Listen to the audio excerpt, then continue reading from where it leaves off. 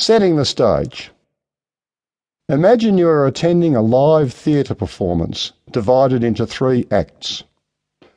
It is interval, following the conclusion of the second act, and you are reflecting on the show so far.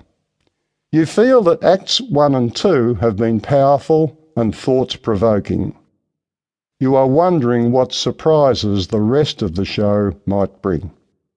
But this show is unique. There is only one performance. It is a play written by you, and you are writing the script as the performance happens in real time. The actors are on stage waiting for their lines. There is no rehearsal, and there is only one performance. This is opening night and closing night, all in one. And no one yet knows, not even you, the playwright, what the ending will be. And the final twist? You are the lead actor, the star of the show.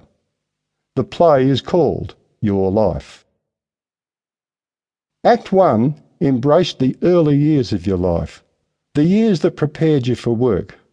The content of Act 2 has been your working life. Act 3 is yet to come, and you wonder what surprises it has in store for you. Act 3 may well be a long one. It's up to you to make it memorable for you and for those who love you. You will want to feel that at the end of your life, the rest of the cast and the audience alike will give you a standing ovation, acknowledging that you have given a performance they will never forget.